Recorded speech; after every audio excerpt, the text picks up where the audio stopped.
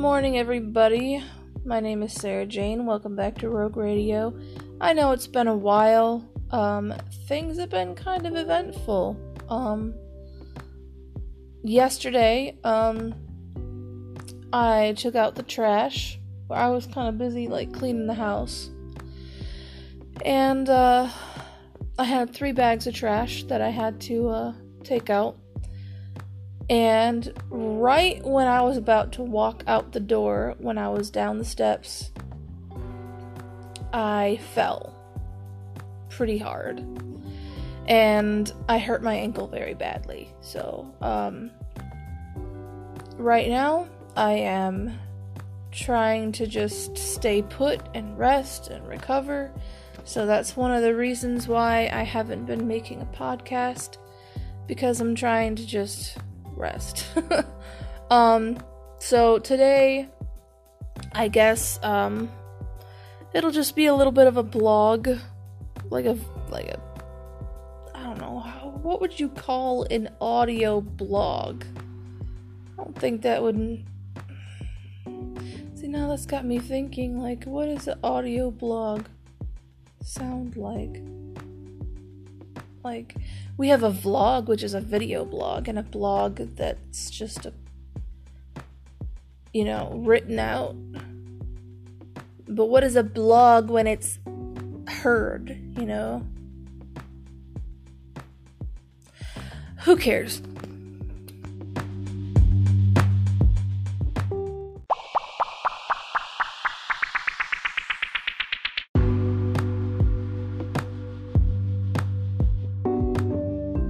So I'm going to tell you the story of what happened. So, I was cleaning the house. I just got done doing the dishes, and I see that the trash needs to be taken out. So I take the trash out of the bin along with the other bags that I had to take out. So, I was going down the stairs. The first flight was fine. The second flight was a little harder just because I couldn't see because of the bags, they were in the way. And then the last flight of stairs, I thought I was almost down there, but I think I may have tripped over 2 or 3 steps. And what happened is my ankle kind of twisted inward, kind of towards the right side of my body, and it's my left ankle, so it kind of twisted inward, and then I fell on my hands and knees, and everything happened so fast. I knew I was hurt. My ankle was really in pain. But I sat there for a moment to gather myself, because if I knew that if, I got up quickly, I could hurt myself more.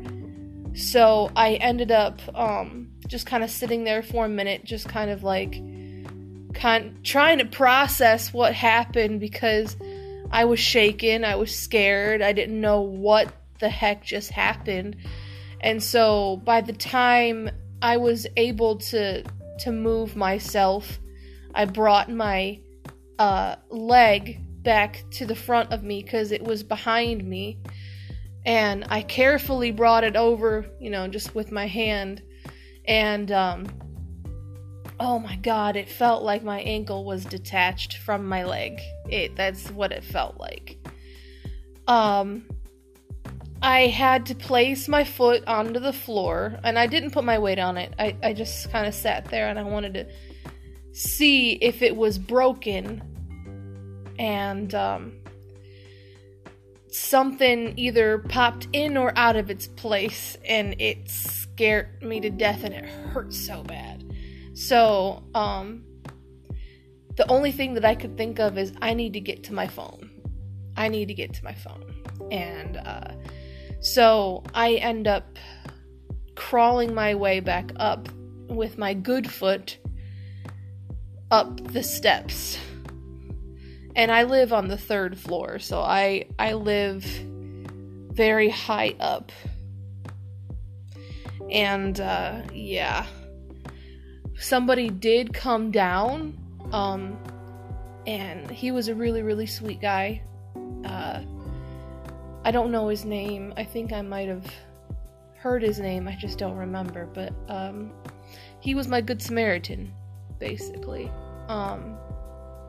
He saw that I was hurt, he took out the trash for me, and he helped me up the steps, and, him and his mom came out, and they helped me into my apartment, and so, that was very sweet of them.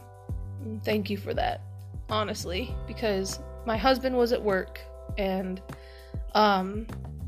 I was here alone, so,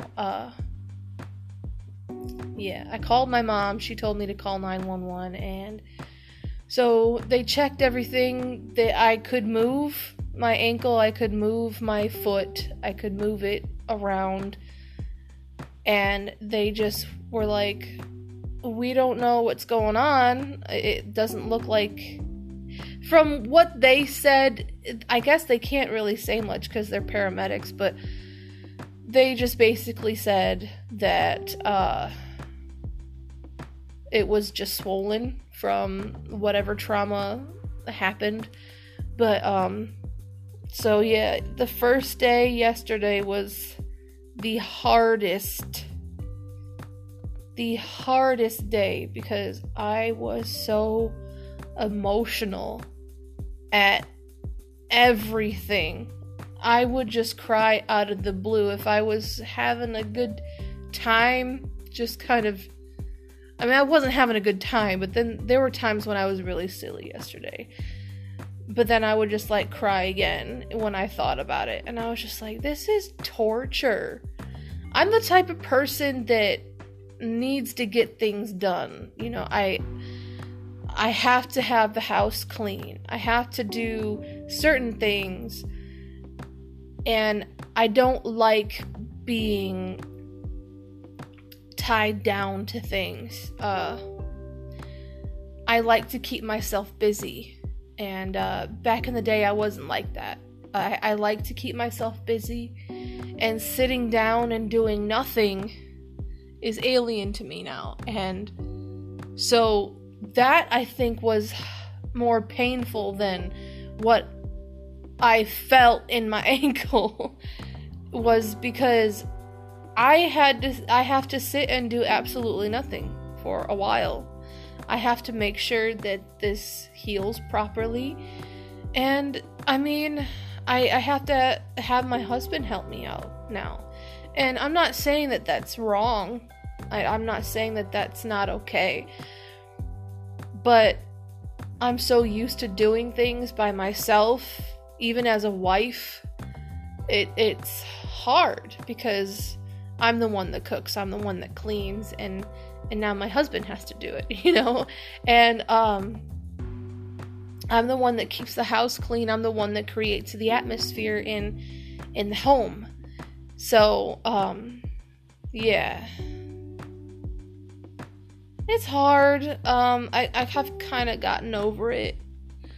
I'm just sort of just trying my best to keep from moving. If I absolutely have to, like going to the bathroom, I'll get up and take myself there, or my husband will help me, you know. So today though, I can move it a lot more. I did one time, I have had a broken bone before, so I'll tell you that story in a minute.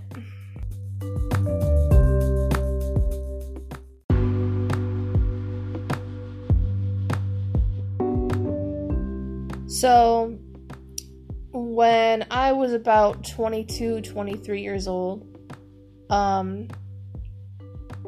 I was at my grandmother's house, and this is the story of how I fractured my elbow.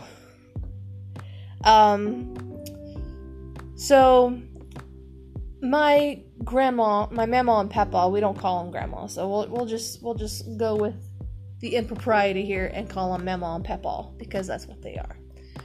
That's what I call them anyway. So, my mama and my papa, they live right on Lake Erie.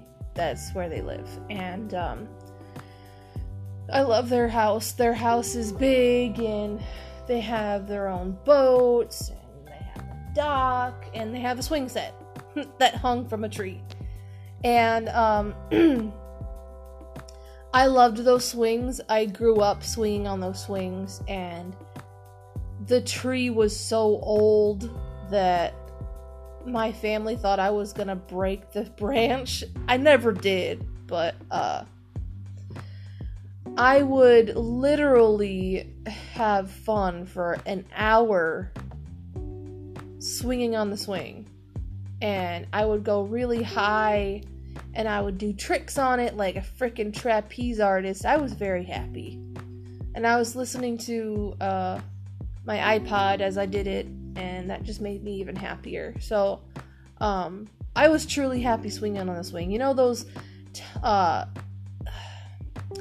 there's certain exercises I know that make people happy, like, ecstatically happy, and swinging on the swing was mine, and, it actually works out your whole body, and, I like that.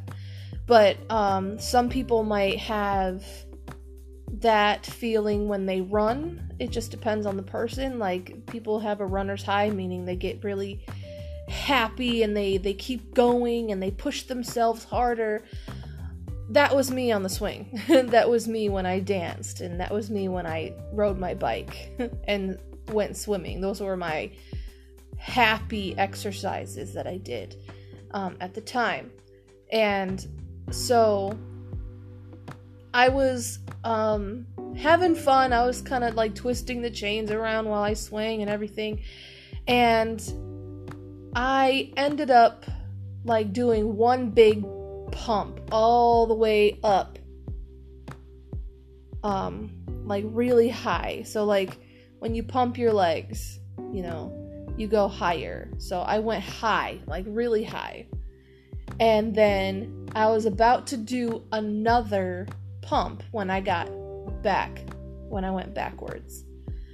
But the chain broke, and I landed on my left elbow. And at first, I didn't know that I had a broken elbow. Like, I didn't feel anything. I got up and I laughed about it, because that's just who I am. If I fall and it doesn't hurt, I'm gonna laugh about it. Like, haha, silly me sort of thing. And I got up, and you know, they checked my elbow, and they were like, oh, okay, well, it doesn't look like it's broken. But at some point, it started swelling, and we knew that it was broken. So we went to the hospital. They gave me a splint, and that was it. They gave me a Percocet, and I was tripping. I was tripping balls. Yeah, that was an interesting day.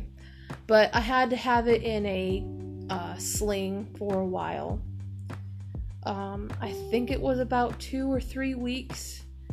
And then I had to practice my range of motion, which is basically trying to move your broken arm or your broken foot a little farther each day so it gets used to moving again.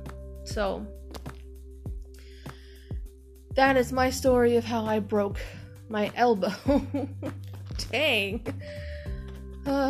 And I'm doing the same thing with my foot. I'm trying to practice my range of motion. I can wiggle my toes, and I can move my ankle a little bit.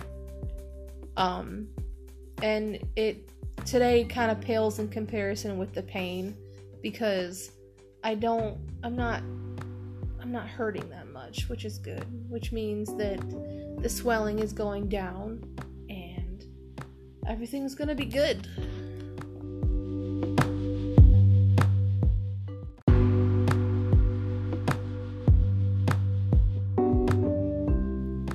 Okay.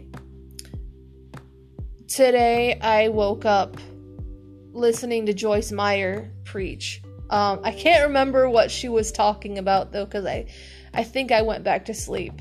But I love her sermon. She's a really good preacher. She's really good at her sermons. Every sermon that I've listened to is very relatable and very down to earth, I feel, because this woman went through a lot. I'm not gonna go into what she went through, but I think the next time I woke up, someone was talking about the Apostle Paul and his life, and let me tell you something. Paul was a bad boy, I swear. He was great. I need to read the whole story of the Apostle Paul, but there are a few things that make him one of my favorite people in the Bible. I have maybe 4 or 5 favorite people in the Bible, and each one of them couldn't keep their mouth shut. I relate to them a lot. But the Apostle Paul, we all know he started off as Saul of Tarsus, and we all know that he used to kill Christians. We all know that he used to kill certain Christians, and Jesus turned him around and named him Paul, and he became one of the most famous people in the Bible. So we do know that he has he's performed plenty of miracles and plenty of things that we all know in the Bible to be very distinctive and very significant. The few ones that really make me happy, I don't know why. I think it's just because the power of God in him is so astounding. But I know that he had gotten bitten by a rattlesnake, and he survived it. He got bitten by a snake, and he survived it like it was nothing. He was stoned in a sack, they put him in a sack, and he was stoned and left for dead. And all of his friends came, I think it was Stephen and some other people, but they were like, dude, are you okay? He gets up and walks away like nothing ever happened. He saved people in the prison that he was locked up in. And he did some really interesting stuff. And he had so much faith in God that it was unwavering faith. And even in those times when he was supposed to be injured or supposed to be hurt or even killed, he was still that servant of Christ, and he had enough faith to just get up and walk away. I would love to have that power when I walk down the stairs and fall down and hurt my ankle. I would love to be able to have enough faith to get up and walk away from it, shake it off, let's go. I would love to have that much faith. And I think one of the reasons why we Christians don't see that much faith anymore is because we feel like it's hard to obtain. Not only that, we don't do the things that are required of us to gain that much faith. We all know that faith comes by hearing, and hearing the word and reading the word and everything. And there's so much more to just that. In my life, I've struggled with my faith and my trust in God. Definitely, because I'm the type of person that needs to be in control of what I do, and in control of my body, in control of my mind. And trusting God is giving up that control. And that's probably one of the most scariest things for, I think, not just me, but a lot of Christians who are so immersed in their own will and in their own control of things is giving that control up to God. Because we know that if we give something up, we're not going to be able to get it back again. Or if we give something up to Christ, we give something up like worry or control of everything. It's scary because we don't know what's going to happen. So when we have control of our own thoughts and our own mind and our own bodies and our own lives, we know what's going to happen because everything's planned. Well, Jesus has a plan. God has a higher plan. And yes, we don't know it, and that's what's scary, is the unknown of what Jesus or what God is going to do with our lives. And, yeah. I went from the story of a broken ankle, a twisted ankle to speaking a sermon. Interesting. I think I'm just gonna keep going with my favorite people in the Bible. I'm just gonna start talking about it because I think I need to.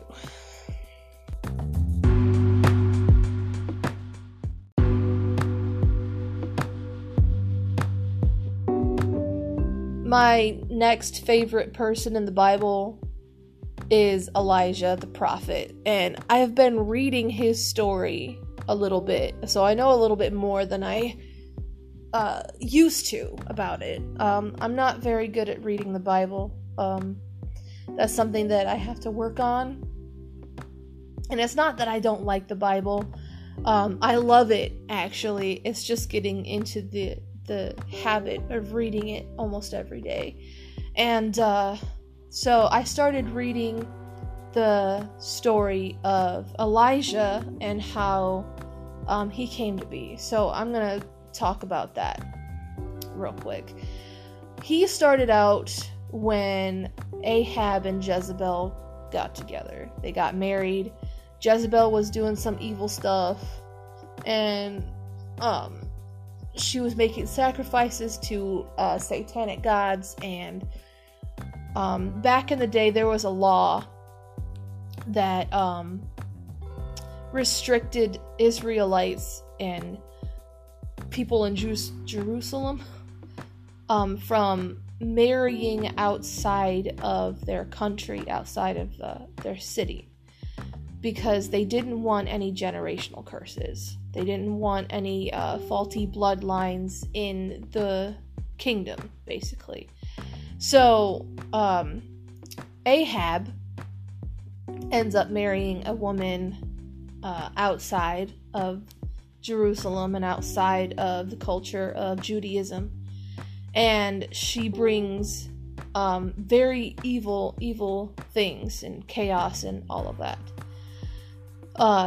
She ends up making sacrifices to her god, and famine falls over Israel. And not only that, one of Ahab's servants, I think his name is Obadiah, correct me if I'm wrong, I'm really rusty, but Obadiah was actually a very dedicated man of God. So all of these prophets that were sent to be killed by Jezebel were actually hidden in caves. So there were like 2 caves and there were 50 of them. So Obadiah actually single-handedly saved 100 prophets and 100 apostles. And honestly, I'm like, bro, that's really awesome. That's pretty badass. Because this woman, she's evil and she's very sneaky, and I don't know how he did it. But bravo, seriously. He would come and feed and water them and try to take care of them as best as he could, while Jezebel had her reign in the kingdom, in their home. And Elijah is sent over to Jezebel to confront her, saying that you're serving the wrong God, and my God can bring rain. And she counters that. She says Baal can bring rain and all this stuff. And so she keeps on making sacrifices to Baal. She keeps doing that.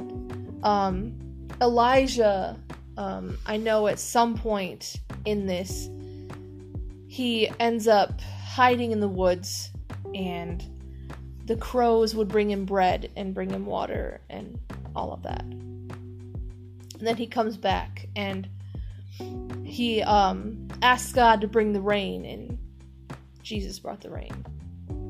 Or God brought the rain.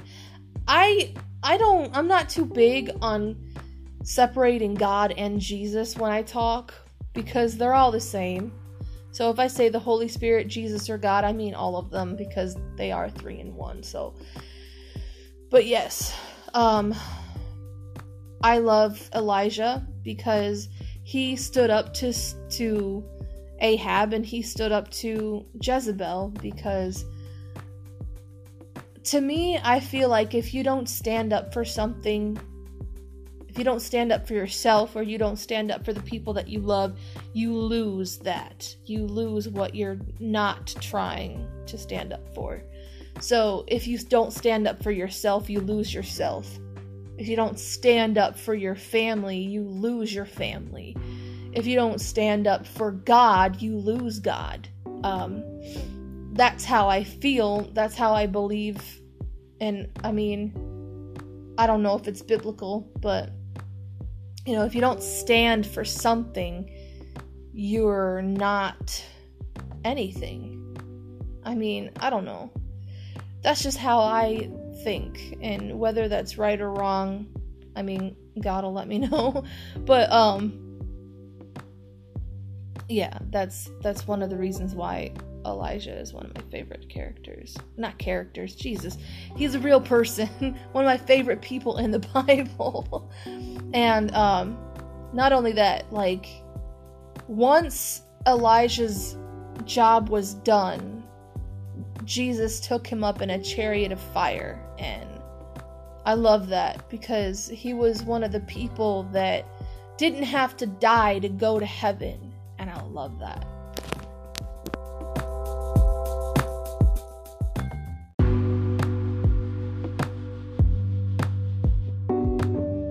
Alright, the next one is Peter the disciple. And the reason why I love Peter is because I think I relate to him more than anybody in the Bible. I could pick some really badass people in the Bible, but do I relate to them?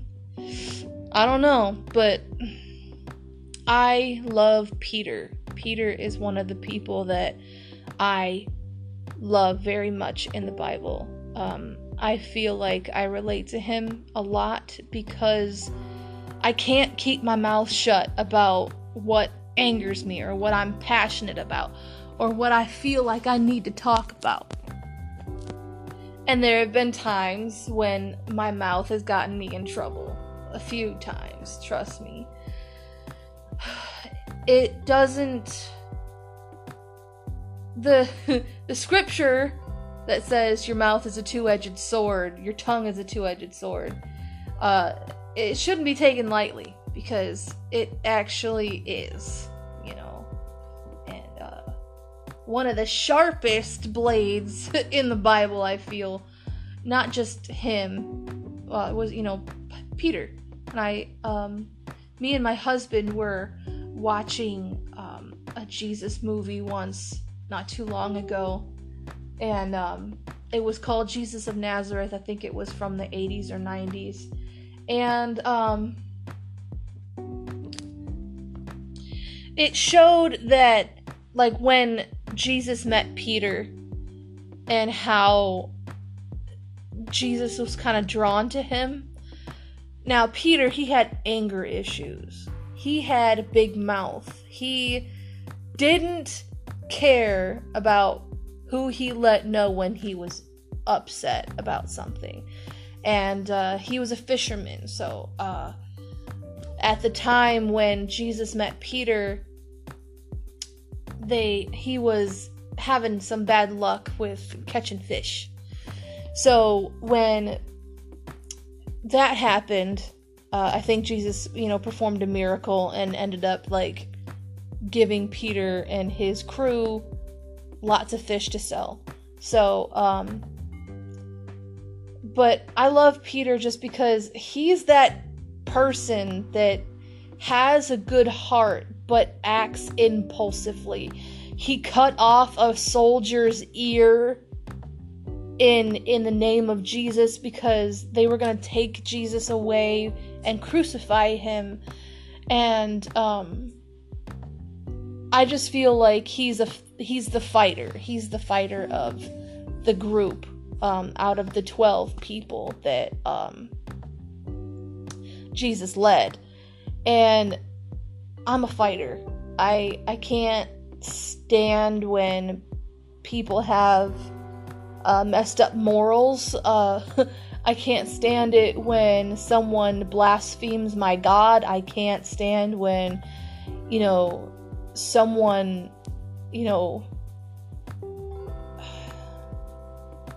if it's unrighteous, I gotta speak out against it, basically. I don't know where that comes from.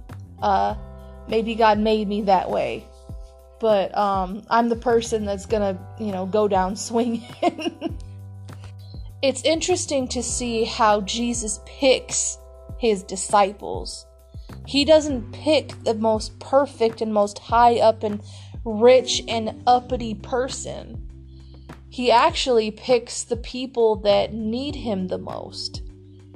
And he looks at their imperfections and turns them into perfection.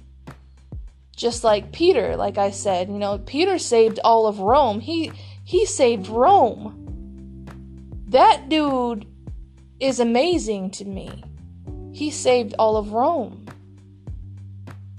And who thought a man who denied Christ 3 times, being confronted by Roman soldiers, would save Rome?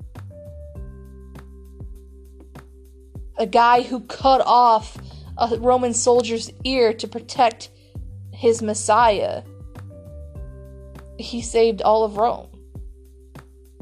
This guy used to get into fights. He used to run his mouth all the time, and he had the worst anger issues that we probably have seen nowadays, But back in the day, you probably haven't really seen that much.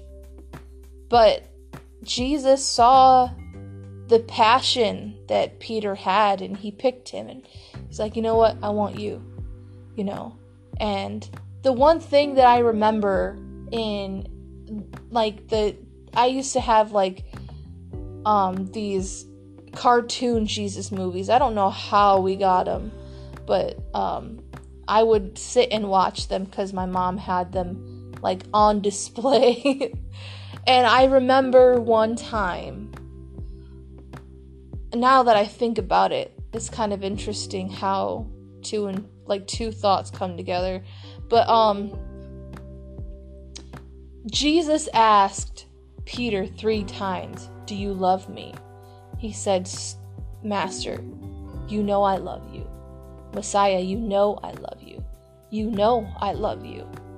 And you'd think that a man who denied Christ 3 times wouldn't be worthy of being a disciple anymore.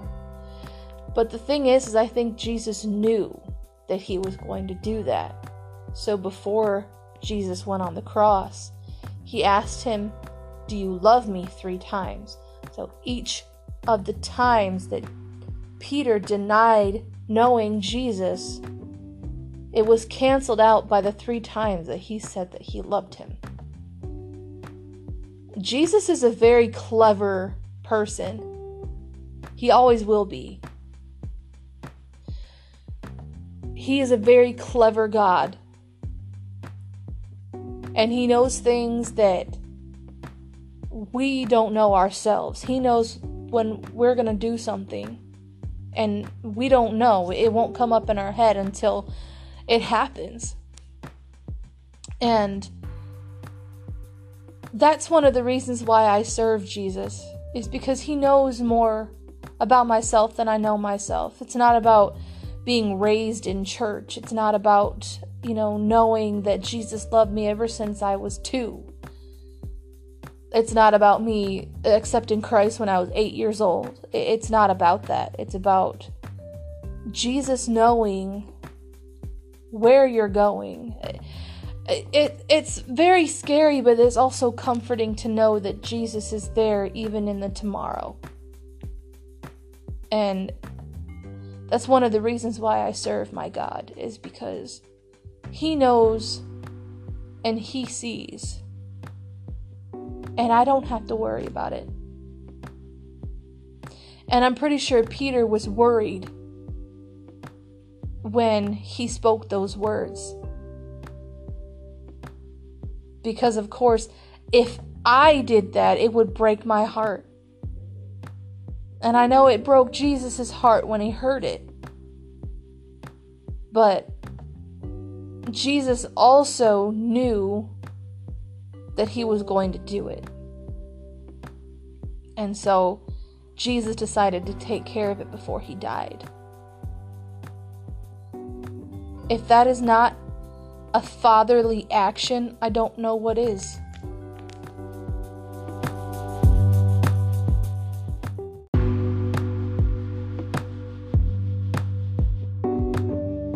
Okay, now next is King Jehu. So, picking up where we left off with Elijah. Elijah fulfilled God's plan in the Old Testament, okay, when it came to standing up to Jezebel. Now, this King Jehu, we don't know much about him in the Bible, as far as I know, but this guy is crazy. If you thought Paul is probably one of the craziest and most faithful person in the Bible. But, okay, who comes into a close second is King Jehu, okay? King Jehu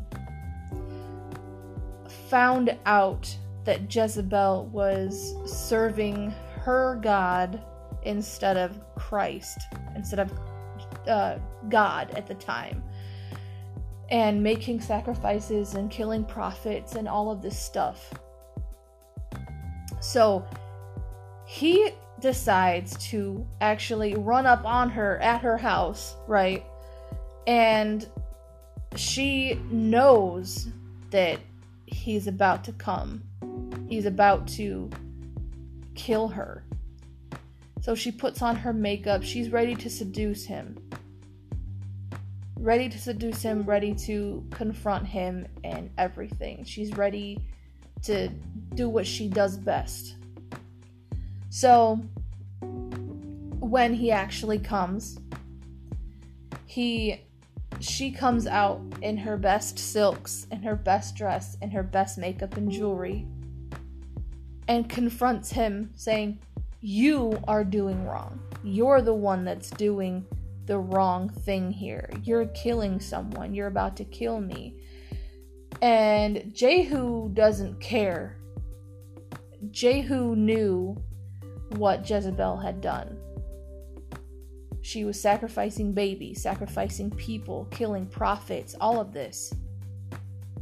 And in Israel and in Jerusalem, that was not okay. You were not allowed to do anything like that. So he ends up throwing her to the dogs, and the dogs eat every bit of her except for her hands and her lips, because they have done so much evil. And after he kills her, he goes into her house and starts eating her food. I'm sorry. Jehu was a bad dude. You didn't want to mess with King Jehu. He upheld the righteousness of Christ. He upheld that mantle of righteousness for God. Because when it comes to bloodlines and when it comes to generational inheritances. You can't have a curse on the land. You can't have a curse in the bloodline, especially a royal bloodline as King Ahab's. Ahab did a dumb thing, okay? He wasn't supposed to marry Jezebel, but he did. And that wasn't okay, especially in the time where Israel and Jerusalem were trying to keep things holy and trying to keep things in order. But yes, that's the story of King Jehu.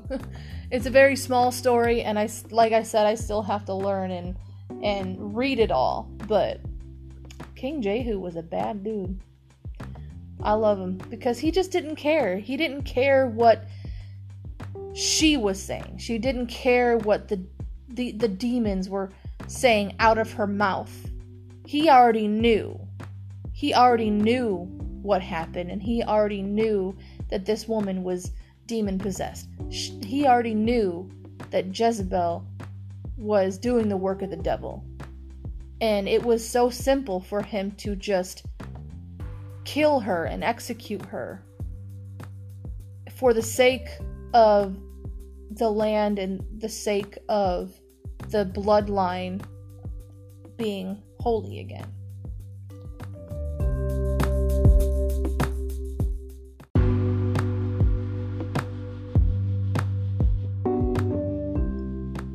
Okay, the last one is John the Baptist. And coming from the same movie that I watched with Peter, John the Baptist was the cousin of Jesus Christ. And there were just so many beautiful things that I found out about John the Baptist. My God, I love that man so much. I love John the Baptist just because he was that man. He was that man that served God relentlessly and did not stop. He would gather people at a pond or a lake or any type of body of water, and people would flock to hear his sermons. People would flock for them to, hear him listen and talk about Jesus and how, he was going to save them and everything. And he never stopped. He never stopped, even when he died. And I love that, and I admire that about him. And one of the main memories that I remember that I've seen in movies and I've read in the Bible, that when Mary and Elizabeth were pregnant, with John the Baptist and Jesus, that when they actually met, John the Baptist actually jumped for joy in the womb of Elizabeth. And I was just like, that is so beautiful. It's just so beautiful to me, because even in the womb, John the Baptist knew who the Messiah was. And I know that he probably has lost that memory. Of course, in the womb you don't really remember anything. You don't have that capability of memory. But as he grew up, he always loved Jesus. He even baptized Jesus. And he felt like he was unworthy to baptize his own cousin. And I don't know, maybe John the Baptist had, his own suspicions of his cousin being the Messiah. But yeah. But anyway, his story kind of starts out where King Herod's son, and I think he had taken on his name as well, but King Herod's son was adulterating. He was he was sleeping with his brother's wife at the time. And so he wasn't doing good things, basically. He wasn't adultery was a very serious crime. in those times. And John the Baptist actually called him out on it.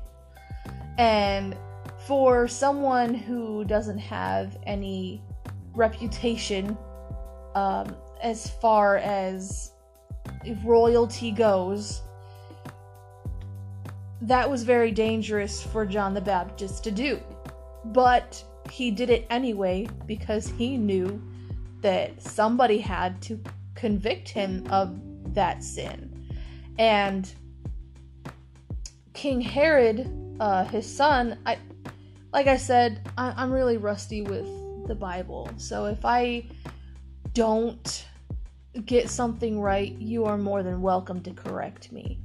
You are more than welcome to put in your 2 cents. And one of the reasons why I want to talk about it, because I'm a little uneducated, is because I want people to know that I'm not a perfect Christian. Even a Christian can slip up and not know the stories of the Bible sometimes. And that's okay. You know, it doesn't make you perfect when you read the Bible and you know verse for verse. You know, I just know what I've read and I know what I've seen, and that's perfectly fine to go by that until you actually know for certain, you know. But like I said, if I get any of this story wrong, let me know. Seriously. But the queen that he had with him, his brother's wife, forgot her name, but she didn't like John the Baptist at all. She's like, you shouldn't have let him confront you like that. You're the king. You uphold that authority. You do something about this man. You do something about this man. Now, King Herod's son, he kind of let it go. He kind of let John the Baptist do his thing. Because even though he didn't necessarily believe in Jesus Christ, he didn't want the people to be angry with him by putting this man in jail. But around the time of King Herod's birthday, he fell in love with his brother's wife's daughter. I don't know her name either.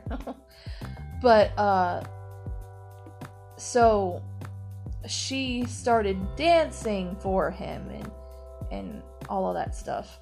And after she danced for him, he said, "Whatever your heart desires, I will give to you." And this is around the time when John the Baptist was put in the dungeon and put in jail because of what he said to his girlfriend. I'll just say his girlfriend because I don't want to say his brother's wife all the time. They didn't want to be convicted. And conviction is a very powerful thing, and you also should be really thankful for it. And trust me, I hate conviction. Trust me, I do. I hate the way it feels, basically. It's not that I hate conviction and what it stands for. Absolutely not. As far as that goes, I love conviction. Conviction is something that pushes you to do the righteous thing and the right thing. But as far as how it feels, oh my god, I hate it. I hate the way it feels. So,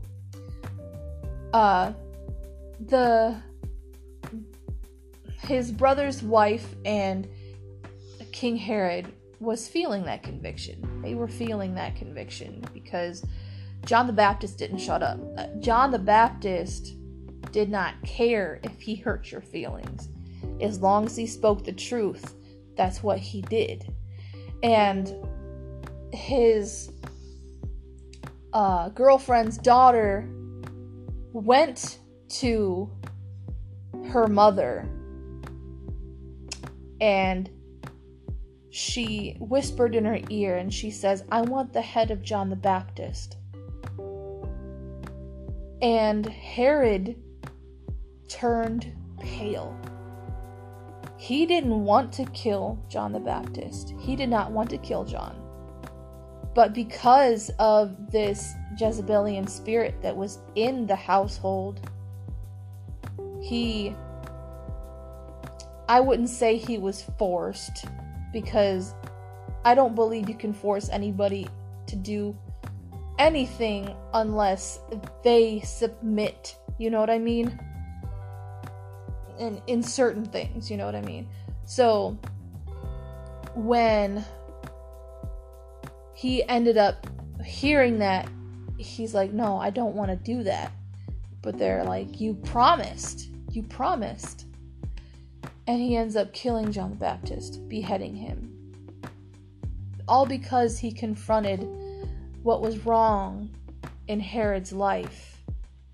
And all because he wanted Herod to live a righteous life. And after that, I know that there were people trying to avenge the life of John the Baptist, and I mean, even now, people are still, talking about it in sermons and everything, and I love John the Baptist. He's an amazing person.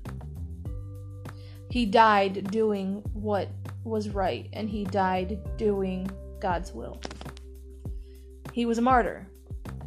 And we all know that martyrs, when they die, they're immediately in the presence of God. They're immediately in heaven.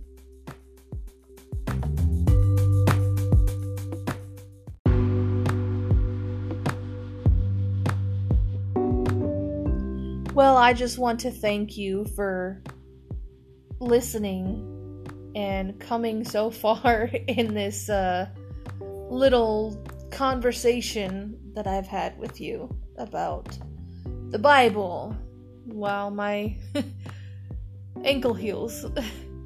Anyway, you can always reach me at Rogue Radio 4 on Twitter and Rogue Radio 4 on Instagram. You can always drop me a message. You can always, talk to me. I am a recovery coach, so I do look forward to people opening up and talking about their lives with me. I am a good listener, so anyway, thank you for listening. Have a good day. Love you.